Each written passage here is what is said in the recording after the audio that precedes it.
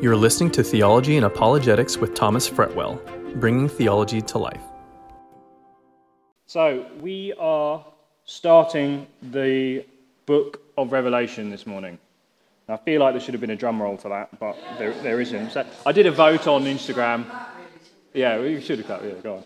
So we are in the book of Revelation this morning, and I am excited to start this book with you. It is a fascinating book. We're going to be in this book for quite a long time because there's just so much in it. It's not the sort of book you can just jump straight into, I'm afraid. It does require quite a lot of preparation and a lot of background knowledge.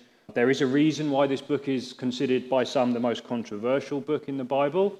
It deals with what we call end times, and people can go off on tangents. People have their own very peculiar views on that, and it's been used and misused over the years. So I want to try and hopefully bring a sane and biblical approach to you, but also not shying away from what the Bible does teach in these areas. Another reason why it's so confusing and a lot of people shy away from it is over the years, people have come up with various different ways to interpret this book, and that also adds to the confusion. Many in the church do not like preaching this book. It's quite unusual to find sermons from Revelation for some of those reasons. At the Anglican Church, for example, they have a yearly reading schedule since 1662. Thomas Cranmer, the Office of Common Lectionary, they call it, and they still use it today, and they go through, I think it's 3 times the New Testament and 1 time the Old Testament with their public readings. What you probably don't know is they do 3 times the New Testament except the book of Revelation. That's left out of their reading for the year, so they just don't do the book of Revelation. People like Martin Luther did not like the book of Revelation. He tried to get it removed from the Bible. John Calvin didn't really know what to do. Famous Christian reformer, he wrote a 22-volume commentary on the New Testament, every book except the book of Revelation. He didn't know how to really deal with it, and I'm hoping as we go through, I'll be able to show you why these people didn't know how to deal with it. They had some wrong starting assumptions. Revelation is filled with what we call symbolic language, which confuses a lot of people, and a lot of people, they kind of make these symbols to be whatever they want them to be, and that's where you start getting some of these very unusual interpretations. I'll explain some of those as we go through. But despite all of those challenges and issues that the book of Revelation presents, I do think it is absolutely vital for the church to study the book of Revelation. Quite frankly, it's a part of Scripture, it's a part of the Bible. Not only that, it is the final bookend to the Bible. Most people know the book of Genesis, that's the very first book in the Bible. The book of Revelation is the final book of the Bible, and they are bookends, foundation stone and the capstone, you could say, and they are very much connected. Let me give you a few examples. In Genesis, you get the creation of the heavens and the earth. And in Revelation, you get the new heavens and the new earth. In Genesis, you get the earthly paradise of Eden that was lost through sin. And in Revelation, you get the paradise of God with the tree of life proceeding from the throne of God. In Genesis, we see the first man and his wife over all creation, and in Revelation, we behold the second man and his bride ruling over the whole world. In Genesis, we're told of the first sacrificial lamb, and in Revelation, the lamb once slain is standing in the midst of the throne. In Genesis, we see the rise of Babel, or Babylon, and in Revelation, we are called to see the doom of Babylon. In Genesis, we see man's city. In Revelation, we see the city of God. Genesis shows us sorrow, death, pain, and tears, and Revelation does not close until we've seen God wiping away all those tears. For those reasons alone, you have to study the book of Revelation if you want to have a well-rounded theology. Without the book of Revelation, we really do miss the final drama of the wonderful epic that we call the Bible, because the Bible is it's a story. It's true, it's historical fact, but it connects to real history, but it is a narrative. It follows along from Genesis to Revelation, and it tells of God's story of how he entered into this earth to redeem a people for himself, and also where he's trying to get us to. It's the ending of all endings, you could say. But there is a veil of mystery over this book for the confusion reasons I've said, but that is the general perception of it in the culture. You may have seen recently David Walliams. I'm sure many of you have got his kids' books if you've got kids. We have. He's a famous comedian. He did an interview in The Guardian last month about books he likes to reading. He said this: "The book I couldn't finish," he said, "the Bible. I brought one with the intention of finally reading it cover to cover. And while I was reading Genesis, I found myself flicking all the way to Revelation to see if there was a happy ending, and sadly there isn't." Now, most of us will be like, what? Like that's the sort of approach that most people use to studying the Bible. They kind of just flick through it. And flicking through the book of Revelation will not do. You have to understand the whole narrative of the Bible. By the time we get to the end of Revelation, the pain and cruelty of death has been defeated. The new heavens and the new earth have begun. God himself is dwelling among his people. It says he will wipe away every tear from their eyes. There will no longer be any death, any mourning, any crying, any pain, for the first things have passed away. All evil has been dealt with. Nothing but justice, peace, righteousness, love are the foundations of the throne of the Lamb of God. It is an amazing ending. It is a story of hope, and that is a story that we're going to look at in Revelation. So, with all respect to David Walliams, he needs to read it properly, and he needs to understand the whole story. The story of Revelation is, quite frankly, amazing. Now, often referred to as the Apocalypse or Revelation, it has impacted popular culture over the years, probably more than we know. And you all would have experienced this in some form or another. References to Armageddon as the end of the world, to 666, the mark of the beast, the Omen, you remember that movie? All these things play on popular themes from Revelation.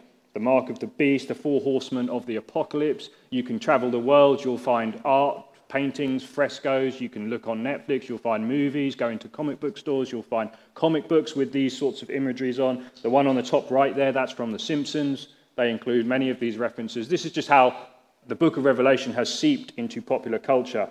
And because of this, we need to make sure, when things go into popular culture, obviously what you're seeing and hearing of them is not a true representation of what they actually are. It's it is what it is. You see what I mean?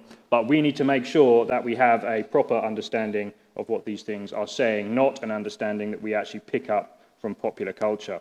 Now, I don't want to engage. There is a danger of what we call newspaper exegesis. And this is where you see something happening in the world, and you try and find a Bible verse to show that that's happening, and you make everything a fulfillment of prophecy. That can get you in a lot of trouble very, very quickly. I want to try and avoid that, or I will definitely avoid that, but I also want to show you how these things do connect to the real world, so that's the line we'll be taking on this. Many people in the church, through generations past, have assumed that they are seeing the events of Revelation unfold. One of my favourite examples of this is the monks at Lindisfarne. If any of you have been to the little island of Lindisfarne, off the coast up in the Midlands, it's where there was a famous monastery there that was the centre of Christianity in like the 8th century. And the monks, this is where the first Viking attack happened on Lindisfarne. So the Vikings came across the sea at the beginning of the Viking era, and they would ransack the monasteries because they had gold there, and they'd rape and pillage and do all the things that the Vikings did. And they were, in the early days, it was what you see in the movie representations. The sack of Lindisfarne is very, very famous. But the monks at that time thought the apocalypse was upon them. And I actually can't blame them for that, because think of them here. There's no global communication or travel. They're in their community they have, and they're doing what they do. And then from the sea, they see these dragon-crested ships approaching. And remember, in the book of Revelation, we'll read about dragons and the sea and all these kinds of imagery. And then off those boats jumped these tattooed warriors, most of them with Thor's hammer, which is basically an upside-down cross, hanging from their necks and on the sides of their shields, and then they came into the monastery and did everything that they did. You can't really blame them for thinking that these things were playing out exactly like they thought it was. However, obviously with hindsight, we know that wasn't the situation, but it is a good example of how easily it is to make these things fit current events. But the sack of Lindisfarne is just I find the Vikings quite fascinating. That's just one of those historical examples that I like. Now, that's one reason we need to study the book of Revelation. Another reason is, quite frankly, it is the Bible study to end all Bible studies, if we could put it like that. The reason is there are 404 verses in Revelation. 278 of them are references or direct allusions to the Old Testament. So that's over half the book is basically just taking things out of the Old Testament. This is the reason why many people don't understand it, because they haven't done enough time in the Old Testament. They don't like studying the Old Testament. In the church, we generally lean towards the New Testament. That's our error. Revelation contains citations or allusions from 28 of the 39 books of the Old Testament, 505 such citations, and allusions are basically from Isaiah, Jeremiah, Ezekiel, and Daniel. So these are the major Old Testament prophets. And this, again, is why. We haven't done our time in Old Testament prophecy, and therefore when we read a book in the New Testament that is basically telling us how these things play out from Old Testament prophecy, we fail to understand it, and that is our problem. We must understand Revelation is not simply a step-by-step manual of the future, it's not an end times playbook, it is actually a first century Jewish document written solely within the context of a biblical kingdom theology. It tells us the final story of how God's kingdom comes to earth, and that is a story that started all the way back in the book of Genesis. And that is what we have been playing through the entire history of the world, basically. And you can actually look around the world and see in history. 2,000 years ago, God won that battle when he entered into history. That is something that is well acknowledged by believer and unbeliever alike. This was a big part in that story. Revelation gives us the final picture for that. Much of what we see needs to be interpreted through a biblical framework. If you don't have a good biblical framework, you will probably not understand the book. But there are many things trying to tell us stories. Like I remember I said the Bible is a narrative. There are many other narratives in the world. Many people want you to believe their narrative. If you do not interpret things through a biblical narrative that we are claiming is the one true narrative, then you will pick up one of those other narratives. Inadvertently, subconsciously, it's impossible not to. Worldviews, basically everyone has a worldview. Everyone interprets things, everyone makes ethical decisions through a framework of beliefs. And that is what I want us to challenge, and this is what Revelation speaks into also. There are many things going on in the world today that do sound like something out of a science fiction novel. Quite frankly, there are. There's just no other way to explain it, and they are a reality. We will be looking at some of these things. You may have noticed in popular culture just how prevalent dystopian future is at the moment. You know, there's so many TV shows, and we're going to look at a few in a moment. The apocalypse is a big theme in popular culture at the moment. It seems to just be the mood of the world right now.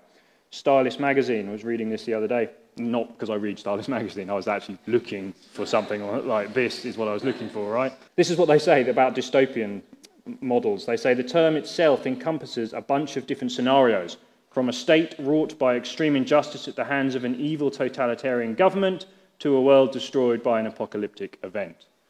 Now that's a pretty good description of what we are going to encounter in some patches of the book of Revelation. What started with the Hunger Games a few years ago, do you remember the story of the Hunger Games? A world controlled by a rich, wealthy elite who control all the resources for a poor population, and they make them go through these various different games.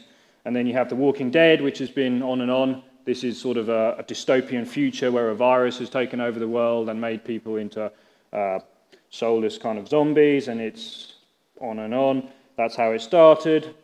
Current popular one on Netflix, The Handmaid's Tale. This envisages a future United States that has been taken over by a fundamentalist theocratic dictatorship called the Gilead. And the handmaids are forced to be servants and bear children for this elite. But again, it's this sort of dystopian future model. Popular one at the moment, The Rain. This one's it says basically this is a story. The virus has ravaged the world, and it now lives in the rain, and the survivors in the future are having to survive. This is a very new one. If any of you saw this, it's a series about a devastating global pandemic that kills millions of people and resets humanity. And this one's like, if you actually saw any of this, someone with a virus, someone starts showing signs of a virus, everyone in the room grabs their face masks. And then you just little things like this, and then you'll notice that when they're queuing to get into places, they're queuing outside and someone's coming along, scanning their temperature. It's just all these things. You see how it just gets picked up into popular culture and it becomes normal, and thus it's downstream of what we live in our lives.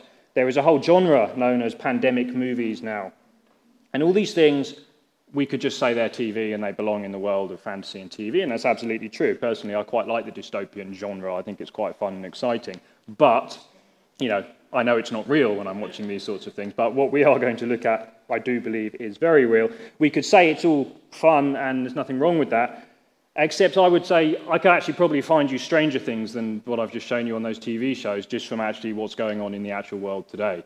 Much stranger. They say the truth is stranger than fiction. There's very good reasons for that. Let me give you just a small introduction to some of these things and show you how this plays out in the world. I don't want to start getting you down into conspiracy theories, because we've all seen how that works. You can go on YouTube, you can find a link to pretty much anything. It's the worst way to study something, okay? But if you have teachers that you know and respect and you know where they're coming from and you know their viewpoints, we're going to be guided by the Bible as we go through this, and hopefully we'll see the Word of God revealed these things long before anyone else. Let me give you just a couple of examples, because I'm trying to show you that there are narratives in the world today. Like I said, everyone has a story. There are agendas going on, some good, some bad. It's just the way the world works, and I want to show you some of these things. How many of you have heard of the 2030 Agenda? So this is the United Nations, big organizations, global organizations. This is basically their plan for transforming the world by 2030. They have done this through what they call 17 Sustainable Development Goals. Whenever you see the word sustainable, you should be a little suspicious. It's one of these buzzwords that it's like a code word for a lot of different things. Sustainable Development Goals. This is a collection of 17 interlinked global goals, and, quote, they are designed to be a blueprint to achieve a better and more sustainable future for all. Here are just a few of them. Now, don't misunderstand me. Some of these things we would all agree it would be great if you could get some of these achieved. They're good goals, and that's where, no poverty, no hunger. It's going to be gender equality, clean energy, climate action. Life on land is going to be managed. Peace and justice will be throughout the globe if we follow these 17 sustainable global initiatives. Now, you have to read the small print, and I've spent a lot of time reading the small print this week. Let me summarize it for you. This is basically, in all the language of the world that we have, what they're actually proposing, the big narrative of the world, and these things are behind a lot of what we see going on in the world today. They just are. There's no way around it. What it basically ends up with is a restructuring of the world economy and industry, with ever-tightening regulations put in place by larger governments who are working in league with elite private businesses. So this is the large private businesses in the world that have the power and cooperation of large governments, and they will implement these global things through regulation, through pressure, through money, all these different things. That is ultimately what they have. You can read it yourself, but this is the small print of what these things basically are. Now, if you just think, there's one factor that they're not factoring into this, and that is that the world is fallen and broken, and there is a lot of evil in this world. And whenever you get large governments with too much power, you get corruption, and these things do not play out for peace and justice. We know that that will not be the case, and I could literally give you the example of every nation in the world for that. I'd be struggle to find one exception to that rule. Now, for me, that sounds very similar to back to the Hunger Games, to be frank. You can see how quickly they get from that to there. Now, in the last year, we've had the whole COVID-19 things, and this is being used as an excuse to try and push some of these agendas. Now, before you start thinking, oh no, where's he going with this? This is going to be... I've looked into this a lot. I'm not going to do a lot of it now, but we will touch on various things. There's just no other way around it, to be frank. It's not just about an actual virus. There is much more going on. I'll give you just a couple of examples. This man here is a guy called Klaus Schwab. He is the president and founder of the World Economic Forum. The World Economic Forum is the largest conglomeration of those two groups, government officials and rich businessmen. Every year they meet in Davos, Switzerland, and they have these meetings where they try and plan basically those 17 global things that the United Nations are trying to implement. Just for interest, the whole government SAGE advisory team that's been advising us through COVID all attended the World Economic Forum. They all listened to this man. He is Professor Klaus Schwab, and he wrote a book just last year called COVID-19 and the Great Reset. If you've never heard that term, well, you probably have heard that term, it'll come up. Listen to what he says. He says, this pandemic represents a rare but narrow window of opportunity to reflect, reimagine, and reset our world. Many things will change forever. A new world will emerge. The societal upheaval unleashed by COVID-19 will last for years and possibly generations. Most of us are pondering when things will return to normal. The short response is never.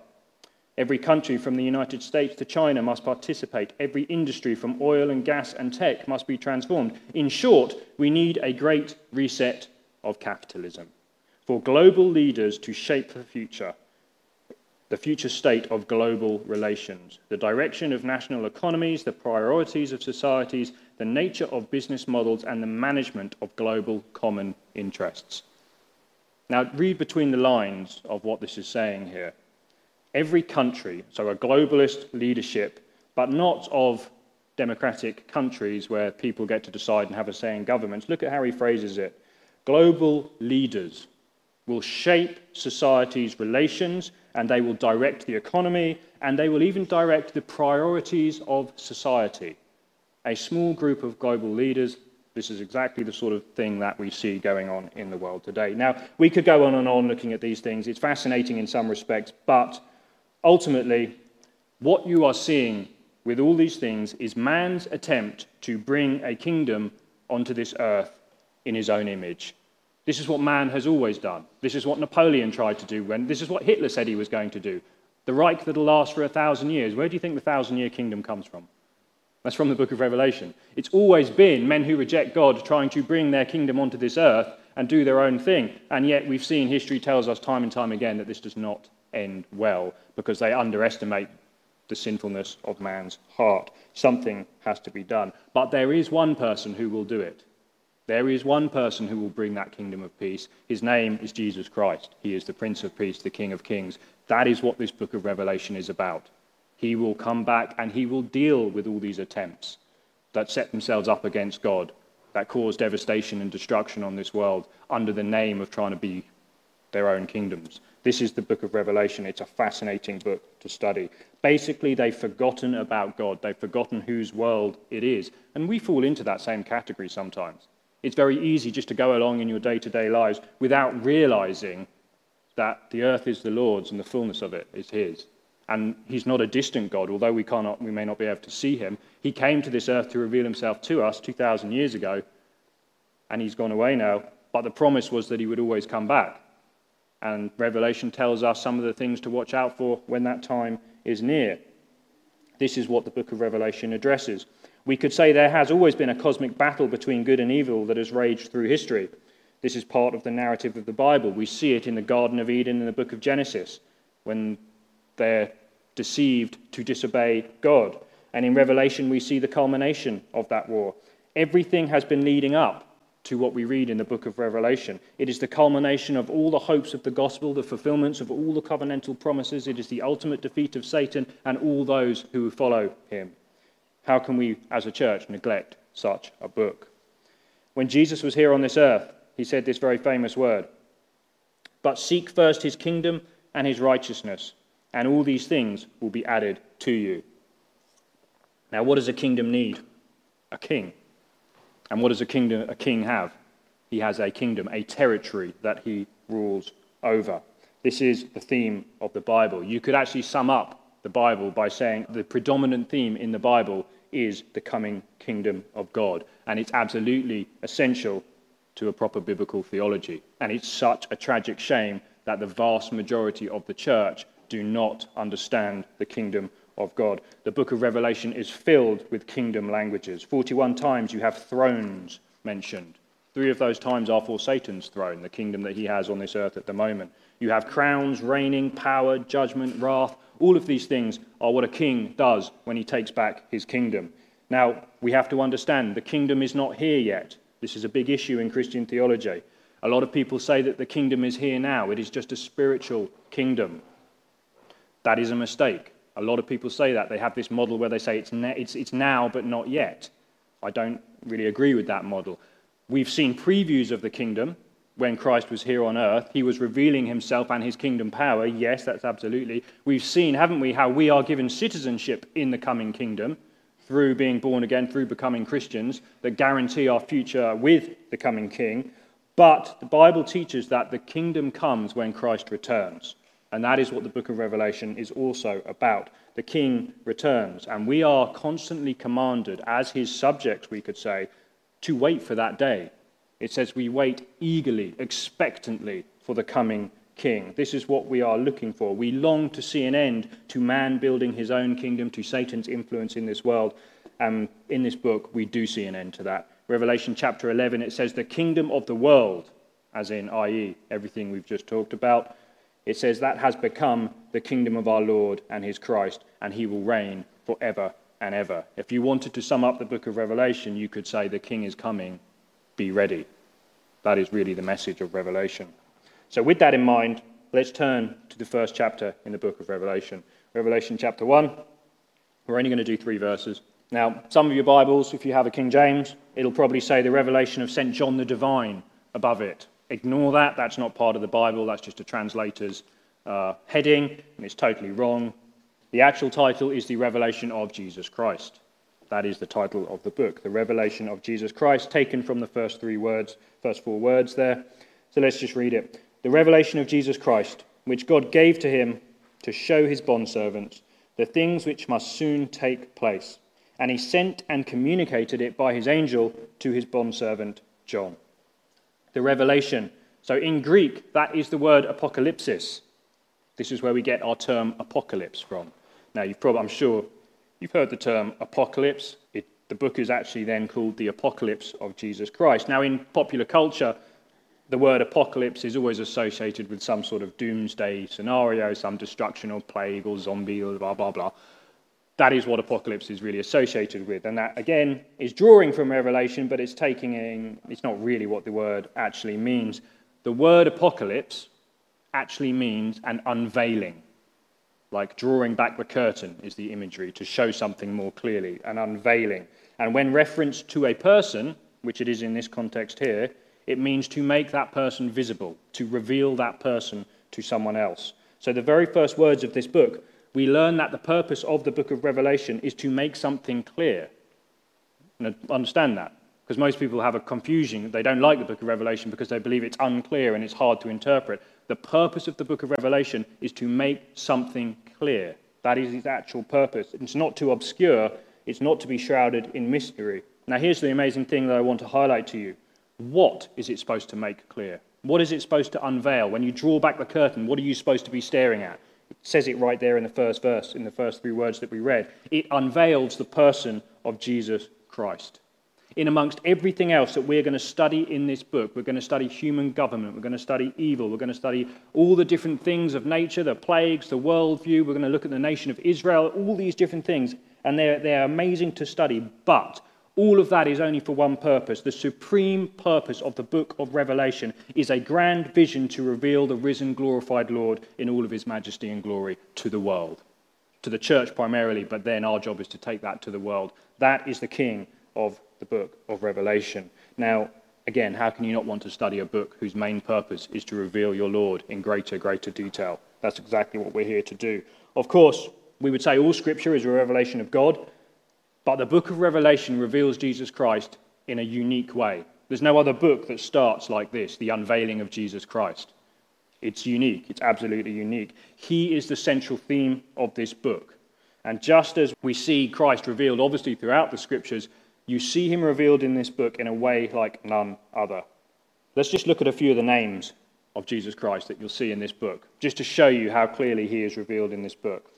Revelation 1:1, he's called Jesus Christ. He's called the faithful witness, the first begotten of the dead, the prince of the kings of the earth, the Alpha and Omega, the first and the last, the Son of Man, the living one, he that holds the 7 stars, the Son of God, he that hath the 7 spirits of God, the holy and true one, he that has the key of David, the Amen, the faithful and true witness, the Lion of the tribe of Judah, the root of David, the Lamb that has been slain, the Lord of lords, the King of kings, the faithful and true, the Word of God, the beginning and the end, the root and the descendant of David, the bright and morning star. There is no other book in the Bible that reveals Jesus Christ in quite such a glorious way as this. Every single one of those titles tells you something about who he is, about what he will do, about what his nature is like, and about what he is here on this earth, he came to this earth to do, and what he will do when he comes back to this earth. And this is the thing I always find amazing. You see, people can listen to something like this and they can say, well, a lot of religions think their God is going to come back, but there is no other religion that has him coming back a second time that you can have him come back on this earth. When Jesus came to this earth the first time, 2,000 years ago, he interacted with Roman governments, he interacted with all the different things that were on that earth at the time. We have historical records of it. He fulfilled over 300 prophecies, or 150 you could say conservatively, when he was here on this earth. Many of those can be checked and verified just by looking at ancient history. There is no way that that could have happened without the hand of God behind it. It says he came at this earth at the appointed time so that he could die for the sins of the world. And then he left and he put the church with the mission of telling that message to the whole world. And when he went, he promised, one day I will come back. If everything happened just like he promised for the first coming, you've got good justification for assuming everything will happen just like he said for the second coming. And much of it already has happened. We'll cover some of that as we go through Revelation. This is why a lot of people who don't believe in Christianity, when they come and study the book of Revelation, they end up becoming Christians, because there's just so much fulfilled prophecy that we're going to see come through it, at the same time of having the King of the universe revealed to you in the ways that all these titles display to you. It's very hard to close your heart and your mind to something like that. This alone, again, is another reason why we should study the book of Revelation. We should more than study it, we should pore over it, we should learn everything we can about it. Every recommendation that we have, every vision of Jesus Christ, every part of his character should be something we long to peer into. Let's look at the rest of that verse. It says, which God gave to him to show his bondservants. So it's the unveiling of Jesus Christ, which he gave to John to show his bondservants. Now, the things which must soon take place, he sent and communicated it by his angel to his bondservant John. So God gave this revelation of Jesus Christ to the church. Its source is divine. It tells us about the inheritance that the Son of God will have when he comes in his glory. It was not given to remain hidden. It was given to be shown to the church.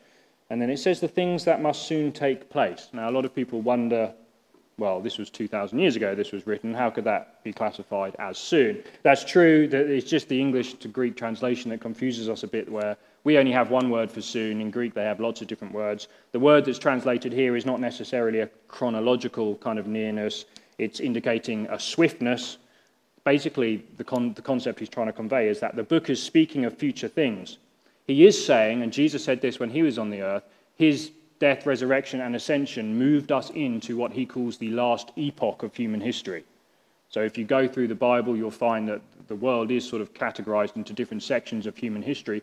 The last major division was from 2000 AD. This is it. We are in the last era of history. The same author of Revelation, the Apostle John, in one of his epistles, he said this, children, it is the last hour. This is the same concept he's conveying here. Although, yes, for us that's been 2,000 years, it means we are in the last period of human history. It is the last hour. And this is why he's given this book, to show us the things that will take place, so that we are not surprised by them, we're not worried about them, we have our confidence and security in the Lord. It says he sent and communicated, or your Bible might read signified there. If you have that a slightly different translation, it says signified. And this is a good word. It basically shows you that this message was communicated in many ways through symbols and signified signs. This is one of the reasons why people are confused with the Revelation. They pick a sign and they find something and make it into anything they want to do. That's misunderstanding the Jewish context of the book here. Most of these signs that you read in the book of Revelation, like the dragon and the sea, they're not just coming out of the imagination of the author. They're, like I said, being drawn from pre-existing imagery in the Old Testament. The vast majority of them are from the Old Testament. So it's just people's misunderstanding of how that works. Some of them are, I believe, used to express the inexpressible elements of a heavenly vision that we don't really have language for. And a lot of it is because this book is part of a genre called apocalyptic Jewish writing, and it does use symbols. And we need to be sensitive to that as we go through. I'll try and make that as clear as possible as we go through. And it says he gave these to his bondservant John. This is the Apostle John. It pretty much tells us who the author of this book is. It was the unanimous view of the early church until about the 3rd century, when people started trying to question things. Let me just read to you one historical quote by a man called Justin Martyr. This is from the 2nd century. He said, there was a certain man, he was a church leader at this time, there was a certain man with us whose name was John, one of the apostles of Christ, who prophesied by a revelation that was made to him that those who believed in our Christ would dwell 1,000 years in Jerusalem, and that thereafter in general and in short the eternal resurrection and judgment of all men would take place. So this is, again, him. You can get a good glimpse into the theology of the early church, and it was millennial, and it was fully believed that the Apostle John wrote this book. Most people assume that he wrote this book in the year 95 AD. He was exiled by the Roman Emperor Domitian to an isle called Patmos, where he wrote this book in 95 AD. Let's look at verse 2. It says, "Who testified to the word of God and to the testimony of Jesus Christ, even to all that he saw." This was the role of the Apostle John, to testify to the word of God and to Jesus Christ. And what a wonderful description of the life of the believer. Every single one of us here who is a believer, who follows Jesus Christ as King and Lord, this is our job too, to testify to the word of God and to Jesus Christ. It helps us remember what our eternal purpose is on this earth. Everything we're going to learn about the King of Kings in this book must be understood in light of this amazing fact. We are privileged to live and serve and to testify to the King of all kings. That is our mission and our purpose here. And then let's do this final verse and we'll end after this verse today. It says, "Blessed is he who reads and those who hear the words of the prophecy and heed the things which are written in it, for the time is near." So here we have one of the first of 7 beatitudes or 7 blessings that you will find throughout the book of Revelation. And it seems to be that there is a special blessing promised for the person who reads this book here. Now, that's an unusual thing to have in a book of the Bible. You don't find that in any other book of the Bible. Obviously, reading all of the Bible, you'll be blessed. But there is something special about the book of Revelation. What is it really referring to? Well, there's a few different things, but before I just mention a few of them, this also shows us that John knew he was communicating Scripture. He wasn't just writing this book out of the imagination of his own mind. This was coming from the Lord. It says that this book is prophecy. That means it does tell you things that will take place before they happen.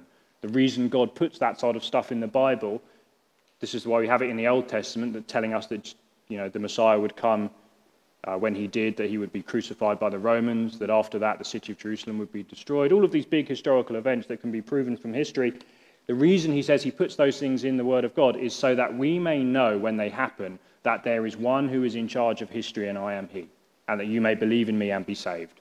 That is his whole purpose in doing this sort of thing, to reveal that element. But it says the book is prophecy, and it refers to things that much of yet has not come to pass. It also says we need to read it, hear it, and heed it. Read those words, hear those words, and heed it. And this is a wonderful description of what we should do with all the Word of God. All of our time in the Word, we should read it. This is referring to public reading. Remember, no one had their own personal Bibles in this day. The public reading would happen from the churches. But we need to listen and obey it. And this is the hard part, isn't it? And this is what we see, particularly in Western cultural Christianity. People can come to church, or they like Easter and they like Christmas and so on, and all these things, or you can be involved in maybe the motions of a previously former Christian country or whatever you want to call it like that. But there's actually no real depth of faith there. They don't actually know the King of Kings. They don't actually understand the Word of God. So therefore they do not obey it. And therefore that is not really testimony or witness to Jesus Christ on this earth. It says you need to read it, you need to understand it, and then you need to heed it, and you need to do it. That is the threefold heart of a Christian believer. And if you know the Lord, that will be your privilege to do that. You will long to do that. You'll desire to do that. And this is what the Word of God does in our lives. We live in expectation of the arrival of our King and our Master. The Bible says that we are to wait expectantly as a bride for a bridegroom. That is the imagery there. It's not like we're waiting for a conqueror. For us, we're waiting for a bride. It's the bride and bridegroom relationship. It's very intimate imagery. This is the promise that we get through the book of Revelation. We will be blessed as we study this book because it will take us deeper into the Scriptures than probably any other book of the Bible, because you have to study so much of the Bible to understand it. It will help you understand the times. Jesus says, do not be ignorant of what is going on in the world. Understand the times. I shared with you very briefly some of those other narratives of the world. And that was just the tip of the iceberg. We will have to hit some of those things more full on as we talk about global economics in certain parts of the book of Revelation, one world governments, globalism, dictators. All these things will come up in the book of Revelation. And I can understand, studying a long time ago, you may have thought it was far off, but some of these things, we read the book of Revelation, I could read newspapers to you that sound very similar. Like, we are in these times. We have to understand these, but yet everyone has a view, a perspective, but the Word of God is the only true perspective that actually comes from the Lord. And for me, probably the main reason why you'll be blessed studying this book is that reason I said earlier. It unveils the person of Jesus Christ like no other book. He is the book of Revelation. It is his unveiling and that is what we're going to study. So for those reasons alone, I'm excited for you to study this book as a church. I'm going to pray that it will be a real blessing for us as we all get to know Jesus better. There will be stuff in it that convicts us. There will be stuff in it that amazes us. Please pray for me as we study and as we go through this book. I'll be praying for you that you would hear the word of the Lord as we go through this book. Amen. You've been listening to Theology and Apologetics. This podcast is supported by your generous donations. To help us continue to bring you great content, please visit our Patreon site at patreon.com/theologyandapologetics. If you've been blessed by this podcast, please leave us a review and remember to connect with us on social media. For more resources, please go to theologyandapologetics.com. Thanks for listening.